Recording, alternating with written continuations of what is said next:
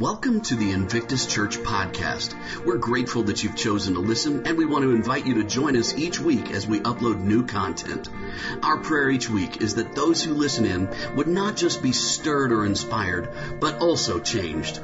Now, get ready for life change with this week's message from Invictus Church. You heard me say this last week. If you ever find the perfect church, don't join it. You'll mess it up.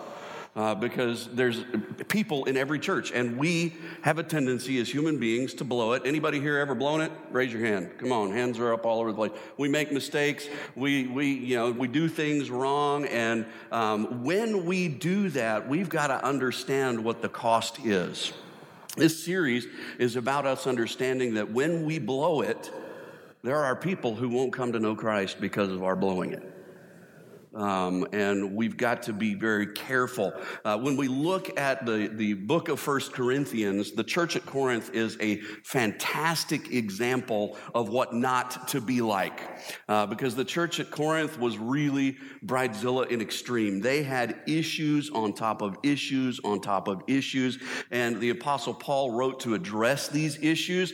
In fact, his book, 1 Corinthians, is a response to some questions that the church at Corinth had. And so they would ask questions like, now what do we do about meat that has been sacrificed to idols? To you and me, that may sound like a non-issue, but it was a big issue for them. We'll talk a little bit about it later on today. They asked questions, what about speaking in tongues? What about spiritual gifts? And the Apostle Paul would address those things in this book. And what about sexual immorality in the church? And the Apostle Paul would write about those things. And there's just like this long list of things in the book of 1 Corinthians where the Apostle Paul starts a segment or a chapter by saying, and now about, or now referring to fill in the blank, whether it's speaking in tongues, sexual immorality in the church, and you name it, division in the church, and arguments and fighting, and even about the Lord's Supper and propriety in worship, and all of these kinds of things. He talks about the resurrection because the people in the church had lots of questions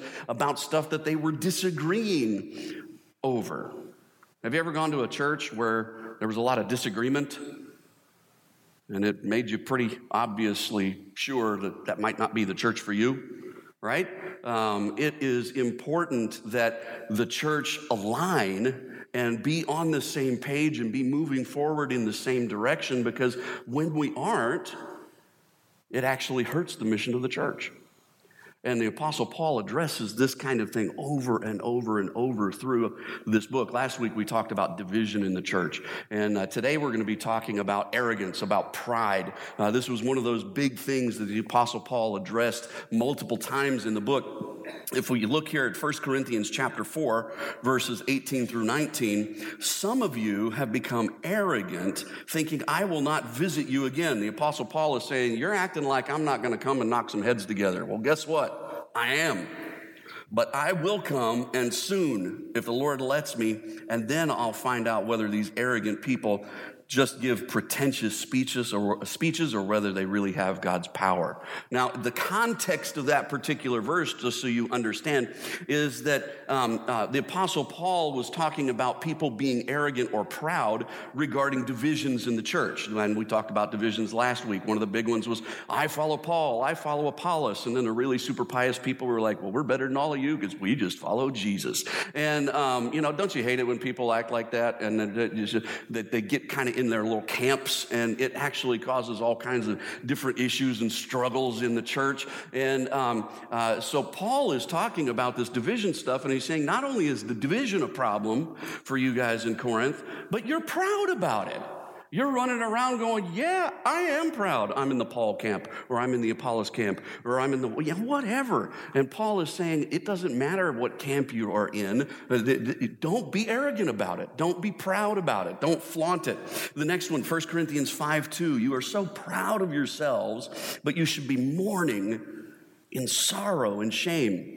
Now, the context of this particular verse, he's talking about sexual immorality. There was people in the church who were proud about their sexual immorality. There was a guy in the church who was sleeping with his stepmother. And he was running around the church saying, look at this, man, I'm so spiritual and she's so spiritual that here we are having this almost incestuous relationship and it doesn't even faze us. We're so spiritual, we're so good. Now, is that twisted or what? And yet we see that a lot in America today. And I'm going to say something that may be unpopular to you, but this is the month of pride, right? Where they're waving rainbow flags everywhere. And there are some churches that wave those flags.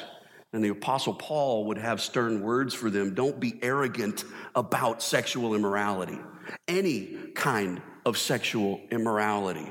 Don't be proud of your sin. You should be mourning in sorrow and in shame. He's referring to the people who were running around. There were a camp of people, a group of people in Corinth that believed, well, this guy who's sleeping with his stepmom is some kind of spiritual hero because here he can do this horrible, sinful thing, and yet it doesn't even faze him. He's forgiven and he's good, and it's all, man, let's celebrate that.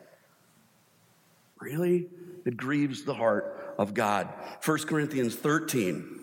Verse 4, 1 Corinthians 13 is probably the most famous chapter in the book. It's the love chapter. You've heard it in almost every wedding that you've been to. And the Apostle Paul says in verse 4, love is not jealous or boastful or proud. Now, the context of this verse, 1 Corinthians 13 is sandwiched right in between two chapters about spiritual gifts. Chapter 12 is about what various spiritual gifts look like. And then chapter 14 is about some of the spiritual gifts in the church that were getting abused. Specifically, he talks about prophecy and tongues in that chapter. And he's saying those of you with prophecy and tongues are acting like you're super wonder spiritual people, and those who don't have those gifts are somehow lower than you or less than you in the church. You shouldn't be proud about this kind of stuff. You should be humble. And right in between those two chapters about spiritual gifts, that's the bread of the sandwich, if you will. What's the meat of the sandwich in the middle? Love. If you don't have love in whatever you do and in your gifts and in however you serve the Lord, if you don't have gracious, patient, long-suffering, forgiving love, you're nothing, he says. Love is the context. So next time you're at a wedding, that passage, it's beautiful and it's great at weddings, and I read it at weddings, but the historical context of that passage, it has nothing to do with a wedding. It has to do with the way we treat each other in the church regarding the use of our spiritual gifts. And we'll talk more about those things in coming weeks. But the Apostle Paul is saying in all of these verses here, don't be proud. In fact, we find 5 different times in the book of 1 Corinthians where the Apostle Paul uses this word proud, that we translate proud or arrogant. And we find this in his letter addressing several issues, divisions, which we talked about, immorality, which we've talked about, spiritual gifts, which we've talked about. He also talks to the people in Corinth about don't be proud of your heretical theology. There were people in the church of Corinth that said there was no real physical resurrection of Jesus, and there will be no physical resurrection of his followers. And the Apostle Paul is addressing that and saying, don't be proud of your foolish heresy. Without the resurrection, what we believe is absolutely useless and pointless. It's absolutely central to our faith, and he's addressing that. Then he also addresses it in debatable matters of theology, which is kind of what we're going to camp out on today, specifically around the subject of idol meat. But 5 times in 1 Corinthians, Paul uses the word that we translate proud or arrogant, and it's the Greek word phusiao. Everybody say phusiao. And then pick up the balloon that you were handed when you came in. You were given one of these little tiny itty-bitty balloons. It's a water balloon. And I want everybody to try and phusiao this balloon. Now, that'll make more sense to you in a minute. I'm guessing you probably know what it means. Blow it up, all right? Try to blow this thing up. Everybody ready? Here we go.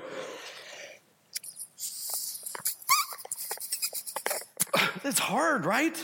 These little tiny balloons, those things are hard to blow up. Now, I became a youth pastor back in the 90s, and one of my favorite things was to blow up a water balloon with air and walk around with it and act like it had water in it. And then I'd walk up to some kid and go, whoa, and throw and boom, somebody's popped. And it scared the junk out of the kids every time. They thought, oh my goodness, I'm going to get hit by a water balloon. But it was just full of air. I'm just kind of sick that way. I love to scare people and surprise them. And my poor wife, anytime I'm hiding behind a door, I know I'm going to get punched, but it's so worth it. So anyway, I decided one day I am going to become good at blowing up water balloons with air, because I want to be able to do this and surprise kids and spook them and that kind of thing and mess with them. And, one of my favorite sayings is, it's fun to play mind games with the unarmed. And so, just kind of toy with people. And it's just kind of silly, but there is a point to this. The point to this is I became good at puffing this thing up, at blowing up this balloon. The word fusiao that we translate proud or arrogant is literally inflated, puffed up. Don't be puffed up. Isn't that what we do when we take a stand on something? Sometimes it's a good thing. Sometimes it can be a bad thing. We throw out our chest. We take a stand. And Paul is saying there are some things that you shouldn't be doing that about, because it's actually arrogant. It's proud. Sometimes you might think that you're being godly. Look at me. I'm sleeping with my stepmom, and it doesn't even faze me. I can still worship Jesus and speak in tongues. And he's like, oh man, don't be puffed up about that. Don't be puffed up about that. Fusiao. Don't be proud or arrogant. Now, the whole point about the whole balloon thing is I made a decision to become good at blowing up water balloons, so I can do it pretty much instantly. It's still hard. My face turns red, but some of you didn't even get yours blown up today because you've never practiced it. Well, that principle applies to pride. So the more we practice it, the better we get at it. And the more blind we become to the fact that we really shouldn't be good at it. In this case, practice doesn't just make perfect. Sadly, with pride and arrogance, practice can make permanent. And if you've ever had people tell you, hey, you know what, you're being arrogant,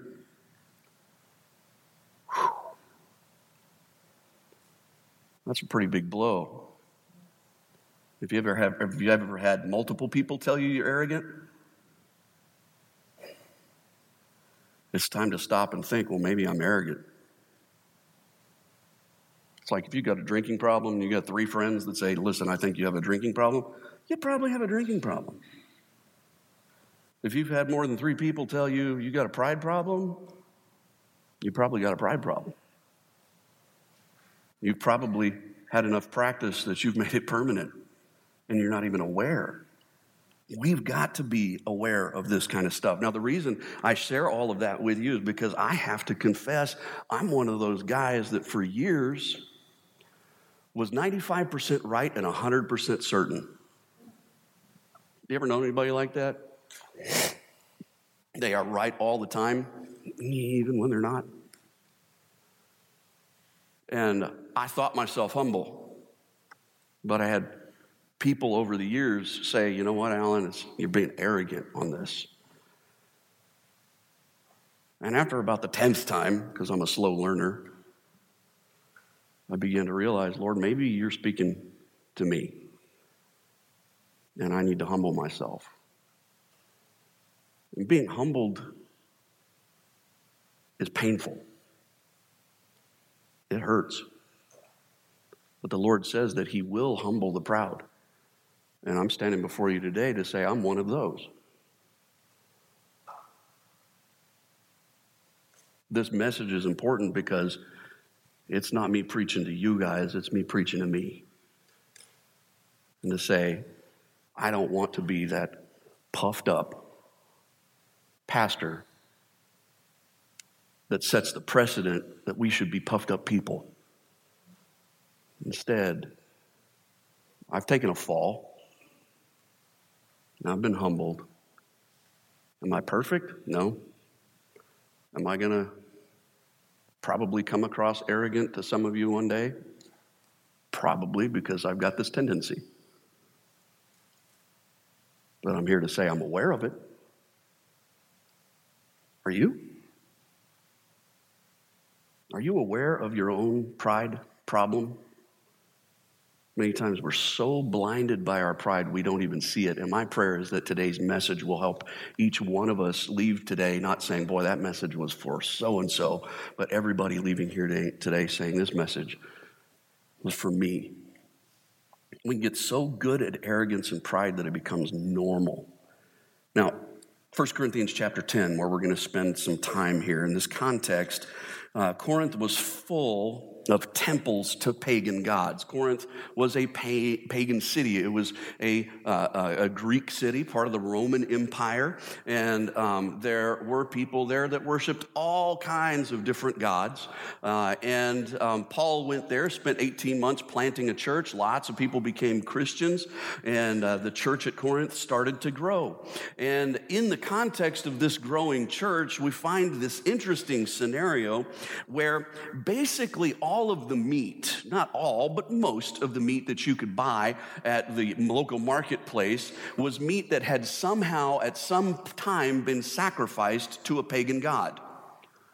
And I mean, think about it from the butcher's perspective, right? Why tick off the gods? If I'm going to kill this goat and sell the meat, I probably ought to appease the gods. So they would sacrifice it to a god and then take it and sell it in the marketplace. And there were Christians in the church. Mostly it started with Jews who moved into that region. Jews were like, we are not going to touch anything that has been sacrificed to another god because we only worship the one true God. And if it's been sacrificed to another god, we're not going to touch it. We consider that to be untouchable, unclean, awful. And that began to, that belief started to kind of settle in with some of the Christians. And even some of the Christians that were not Jews, they were like, yeah, well, I used to worship Apollo, and that was sacrificed to Apollo. I don't want to eat something sacrificed to Apollo. I only want to do things that bring honor and glory to Jesus. And so it's better if I don't eat that idol meat. And then there became this faction in the church that would say, if you eat idol meat, you're ungodly. If you eat this meat that's been sacrificed to an idol, there's something wrong with you. You're not honoring God. And they began to be puffed up and arrogant. Now, let's just ask a few logical questions or make some logical connections here. Is meat that has been sacrificed to anyone but the one true God, is it somehow blessed by that other God? No. Why? Because that God ain't real. Does meat sacrificed to Apollo somehow have a power from Apollo? No, because Apollo is bogus. He's made up. And so the Apostle Paul starts to address this, and he says, listen, there are people in your church who are like, Apollo's nothing. I don't care. And why would I spend extra money for the stuff not sacrificed to idols when I could get the same meat at the bargain discount because it had been sacrificed to Apollo? That's good stewardship. And so they'd buy the stuff, and what would happen is people at Corinth, they would get together for dinner, to eat together and spend time together, and they'd be eating and be, man, this is fantastic steak. Yeah, you know what? I got that on sale yesterday at the marketplace for half off because it was sacrificed to an idol. And then the person eating it's going, idol meat? Are you kidding me? But the guy who bought it was like, it's no big deal. I don't think it's a big deal. Now, this seems kind of weird to us because the context of it is so outside of our own experience. But a more contemporary or relevant perspective of this might be alcohol. You go over to a friend's house after church, and they cook out, and they ask you what kind of beer you want. Or you start drinking the punch, and you go, oh, this is interesting. What's in it? Rum. Some people will spit it out and be like, oh man, no way, I'm never touching that stuff. It's ungodly to drink alcohol. And some people are like, it's no big deal. The Bible talks about alcohol a lot, and Jesus turned water into wine, and as long as you don't abuse it. The Bible doesn't say it's a sin to drink. The Bible says it's a sin to get drunk, and so let's not get drunk, and I think we're okay. And it's a debatable matter of theology, right? There are Christians who think it's totally wrong for them to drink, and there are Christians who think it's totally acceptable to drink. And who's right? You know what the Apostle Paul would say? It doesn't matter. It doesn't matter. You know why? Paul answers these questions in 1 Corinthians 8, 4 through 10. Let's read what he says here. So, what about eating meat that has been offered to idols? There's one of those things where he's saying, now referring to or now about. So they've asked a question and he's answering it. Well, we all know that an idol is not really a god, and there's only one God. There may be so-called gods, both in heaven and on earth, and some people actually worship many gods and many lords. But we know there is only one God, the Father, who created everything, and we live for him. And there is only one Lord, Jesus Christ, through whom God made everything and through whom we have been given life. However, not all believers know this. Did you know that you can become a Christian without understanding everything about theology? Isn't that good? When I got saved, I didn't know 1/1000th of what I know now. And that's okay. The Lord doesn't take us as we ought to be. He takes us as we are. And so there were some Christians who now believed in Jesus, but they still thought there were other gods too. Apostle Paul is taking this moment to help educate those Christians. Guys, relax. There is no other God. It's only Jesus. But he's taking into account those who are weak.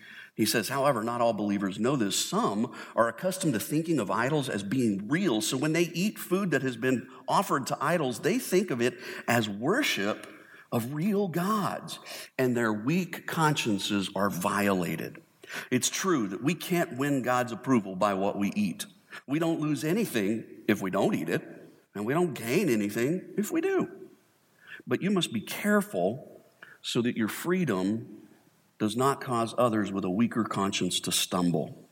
For if others see you with your superior knowledge eating in the temple of an idol, won't they be encouraged to violate their conscience by eating food that has been offered to an idol? The Apostle Paul is talking to both believers with more knowledge and understanding, stronger believers, believers with less knowledge and understanding, weaker believers. And he's speaking to both sides of the issue here. He's saying to those of you with weaker knowledge, here's some knowledge for you. But those of you with greater knowledge, show mercy to those with weaker knowledge. Don't be a stumbling block for them. For Paul, there were 3 categories of behavior, and some of you might think this is controversial. But I believe this passage makes it absolutely clear. 3 categories of behavior: right behavior, wrong behavior, and inconsequential behavior. He spoke of this regarding circumcision in 1 Corinthians chapter 7. Some of you think you ought to be circumcised. That's good. Some of you think you shouldn't. That's good. It's all right. Whatever. It's an inconsequential thing. It really doesn't matter. Being circumcised does not somehow make you more godly than somebody that's not circumcised. And he's saying here, this idol meat thing, it's an inconsequential matter. Satan likes to take this reality, this tripart morality, and pervert it. It's the way the world is. Like, some of you are vegans. And you would be like, there is no way I'm ever touching cheese or eggs or meat or anything that comes from an animal. I believe it's wrong. And some of you are like me, and the keto diet is your best friend. You're like, meat and cheese and eggs, that's pretty much all I eat. And the Apostle Paul would say, you know what? Those things are inconsequential. Now, if you're going to have the vegan over for dinner, don't serve them a porterhouse. Don't be a jerk to them. Make a salad.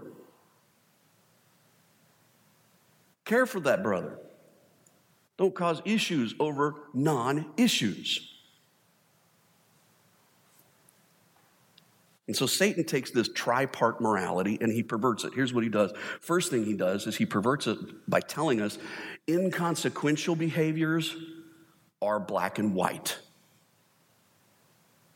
They are absolutely right or wrong. No Christian should ever drink alcohol, period. That's what Satan wants people to believe, so they become self-righteous about alcohol. Christians should always vote Republican. Everyone should wear their best suit to church on Sundays. Nobody should wear a suit to church on Sundays. You wear a suit to church, you're just a stuck-up jerk. And people that think you have to wear a suit think everybody else is a slob and doesn't honor God. Are either of those behaviors or attitudes godly? Come on. We're buying into Satan's lies. Everyone has to raise their hands in worship, or no one has to raise their hands in worship. You ever been to either one of those kinds of churches where it's like you go in and you feel this peer pressure one way or the other? I love to tell people this. If everybody's raising their hands, it might not be authentic. And if nobody's raising their hands, it might not be authentic. There are some people that love to do this, and other people are like, it's weird. And that's okay. We're not going to make a national issue out of it. But Satan wants us to take these things that are inconsequential and turn them into national issues. He also perverts this tripart morality by telling us that right or wrong behaviors, black and white behaviors, are gray. Those things are inconsequential. Like, it's totally okay for you to sleep with your stepmom, dude. Ew. That's an extreme example, and I'm glad it's in the Bible, because none of us, I don't think anybody here would say, yeah, that's a good example of behavior. Anybody here think that? I'm going to pray for you if you raise your hand right now. I mean, it's just weird and icky. But we live in a society that is like, you know what? It's totally okay for you to live together before you get married. You got to test drive the Cadillac before taking it home. And I'm not condemning anybody that does that. That's between you and God. But you've got to understand what God's word says. It's very clear. Sex has been created by God for marriage only. Now, for anybody that says, gosh, that's narrow-minded of God, I'm just glad God gave us a place to have sex. It would be really narrow-minded of him to say, hey, you know what? I gave you that equipment, and it's a lot of fun, and you can't do it at all. But he gave us this opportunity to do this in marriage because it's wonderful. The unity, the power that it brings in a marital relationship, it is phenomenal. It's the way God intended it. And people who are like, well, I just totally disagree with you on that. I'm like, think about it. If human beings could only obey this one commandment about not committing adultery, if we broke every other commandment in creation and only obeyed being faithful to have sex only in marriage, what would the world look like? There would be no unwanted pregnancies. This abortion debate would be virtually gone. There would be no more going and hooking up with somebody at a party one night and then feeling guilty the next day.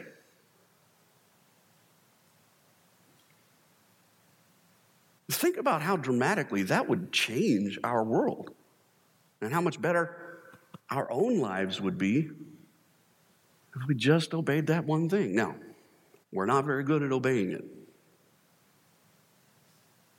But that doesn't mean that it's okay to disobey it. The devil wants us to believe that the real things that matter, the consequential things, are inconsequential. And he wants us to think that the inconsequential things are consequential. You know who got hung up on the inconsequential stuff? They had a lot of conversations with Jesus. It was the Pharisees. And they would come to him and they would corner him and try to trap him. And those were the people he always got the most pressure from, the pushback from, and they were the people that he said, I'm not playing your game. Here's what Pharisees would get hung up over. They asked him the question about, if somebody asks you to carry their pack, should you take it the full mile? And Jesus says, yeah, and you should go an extra mile. Now, what does that story have to do with anything? The context is this. Roman soldiers, there was this law in the Roman Empire that any Roman soldier could grab a kid off the street and say, I'm leaving town and you got to carry my pack for 1 mile. And the kid had to do it. There was no, but I have a math test, or dad's expecting me to come home and milk the ox, nothing like that. He'd be like, carry the pack, and the kid had to do it. And the Pharisees were like, should we have to do that? Does it really honor God if we do that? This inconsequential thing. And the assumption that they were making is, no, you should not do it. You should disobey it, because to serve Rome was to serve the Roman emperor who considered himself a god, and you're not to serve false gods. You're supposed to serve the Lord God only, and so don't do it. It was one of those entrapment kind of questions that the Pharisees loved to ask. We're going to trap Jesus and trick him. And Jesus says, no, you want to do the good thing? You carry the pack 2 miles. The Pharisees made inconsequential things their banner issues. And that kind of spiritual arrogance leads to one of 3 things, maybe all 3 things. If you're taking notes, write these down. Spiritual arrogance leads us to bad theology, it leads us to legalism, and it leads us to immorality. The Corinthians all had this. They had loads of bad theology. We'll be talking about that more in other weeks, but we're even talking about it today. Some of the Corinthians had the bad theology of thinking all the other gods are real gods. Paul made the correction here. We're going to talk in 1 week about the resurrection, that there is no physical resurrection, some of the Corinthians said. The Apostle Paul's like, no, we're going to fix that broken theology. Legalism. There were some that were like, you should not eat idol meat. They were legalistic about it.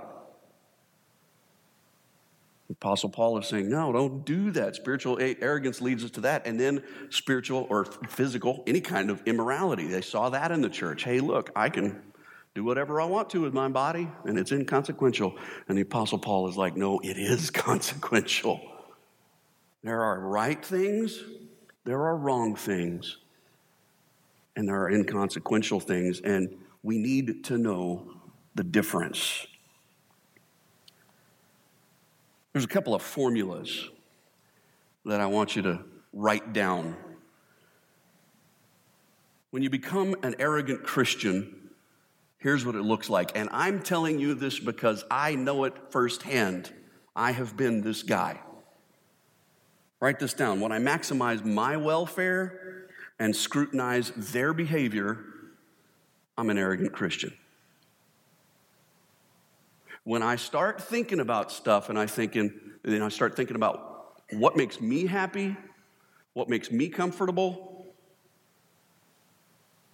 and those people are doing things that made me unhappy or uncomfortable, so they're bad. I've been that way. I've been that guy. And I tricked myself into thinking it was godliness.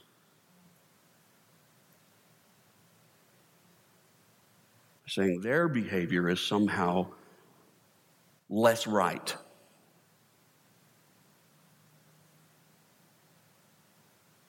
I don't want to turn this thing around. What happens when we flip it around and strive to be humble Christians? We maximize their welfare and scrutinize our own behavior.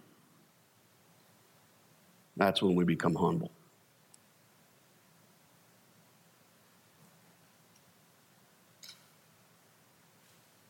What does that mean? I need to love others more than I love myself. And I need to stop worrying about everybody else's morality.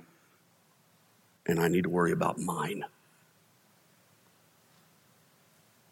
What's in my heart that's dark? It's so easy to walk around and point the finger at other people's junk.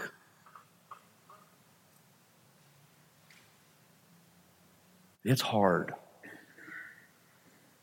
to get honest with ourselves and with God and say, Lord, what if I just spent my life focusing on me becoming godlier?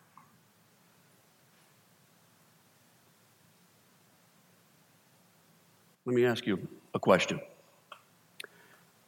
Does the Holy Spirit know how to do his job? Then let's not help him. It's not our job to be Holy Spirit Jr. and to act like we got it figured out and everybody else doesn't. He's God. He knows what he's doing. You got a friend in this church who's doing something immoral? Love him. Forgive him. Show him grace. And let God deal with them. Now, there are some extreme cases where we're going to find later that the Apostle Paul says we ought to intervene. We shouldn't just sit back and let a friend destroy themselves spiritually, physically, emotionally. When there's sin in their lives, we do have a responsibility to tell each other about it and to call sin, sin. But our primary responsibility as Christians is to deal with our own sin, not everybody else's. You see, we become spiritually arrogant. We become like the Pharisees when we're worried more of the time, or even when we come across as more of the time worried about other people's sins than we are even our own. And that's a dangerous place to be. It's a destructive place to be. Let's read 1 Corinthians 10, 23 through 11:1. You say, I'm allowed to do anything, but not everything is good for you. You say, I'm allowed to do anything, but not everything is beneficial. Don't be concerned for your own good, but for the good of others. So you may eat meat that is sold in the marketplace without raising questions of conscience, for the earth is the Lord's and everything in it. If someone who isn't a believer asks you home for dinner, accept the invitation if you want to. Eat whatever's offered to you without raising questions of conscience. But suppose somebody tells you, this meat was offered to an idol. Don't eat it for consideration of the conscience of the one who told you. I mean, imagine yourself, you're at the party, you're hanging out, and it's an unbeliever's house. It's going to be idol meat, probably, and you're about to eat this wonderful shish kebab, and the guy next to you who goes to your church says, dude, that's sacrificed to an idol. For that guy's sake, don't eat the meat, because it might make him stumble. Think about the other first. It might be a matter of conscience, might not be a matter of conscience to you, but it is for the other person. For why should my freedom be limited by what somebody else thinks, the Apostle Paul says. If I can thank God for food and enjoy it, why should I be condemned for eating it? Right here, he's saying, I need to scrutinize my behavior. So whether you eat or drink, whatever you do, do it all for the glory of God. Don't give offense to Jews or Gentiles or the church of God. I, too, try to please everyone in everything I do. I don't just do what's best for me. I do what's best for others so that many may be saved. And you should imitate me, he says, as I imitate Christ. Now, to put this in context, the Apostle Paul says in the book of Philippians, I have become all things to all men, so that by all means some will come to know Jesus. That means Paul is saying, if eating idol meat is going to help me reach somebody who's an idol worshiper, I'm going to eat the meat. If it's going to cause them to stumble, I'm not going to do it. What's the end goal? So that many may be saved. What we have to understand about Bridezilla is that when unbelievers come and are turned off by what we do, we've just cost somebody eternity.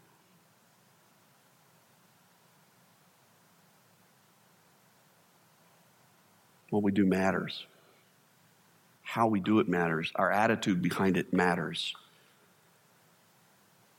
Let's humble ourselves and strive to be a church, always, that learns from this Corinthian example. It says we'll do whatever it takes, anything short of sin, to see people come to know Christ. But we're not going to have divisions over what color the curtains are going to be or the carpet's going to be or whether or not communion ought to be real wine or grape juice, whether it ought to be once a month or every week. See, those things, when we fight about that stuff, and I'm not saying we as a church are fighting about that stuff. Don't hear me say that. I'm saying when we as Christians get into those little pockets, it scares unbelievers away. And for the Apostle Paul, that's a banner issue. For us, that should be our banner issue. Let's pray. Thanks again for listening to the Invictus Church podcast. Be sure to tune in every week for more new content. We'd like to invite you to join us in person for our weekend worship services. To get more information about our meeting times and location, please visit us online at www.invictus.church. If this or any of our episodes have inspired you to take steps in your relationship with Jesus, please let us know by sending us a note at info@invictus.church. We would love to hear how our message has helped change your life. Also, if our podcast has been meaningful for you and you'd like to give financially to our ministry, you can easily make your contribution online at www.invictus.church/give. Thanks one more time for listening. We hope you'll join us again next week.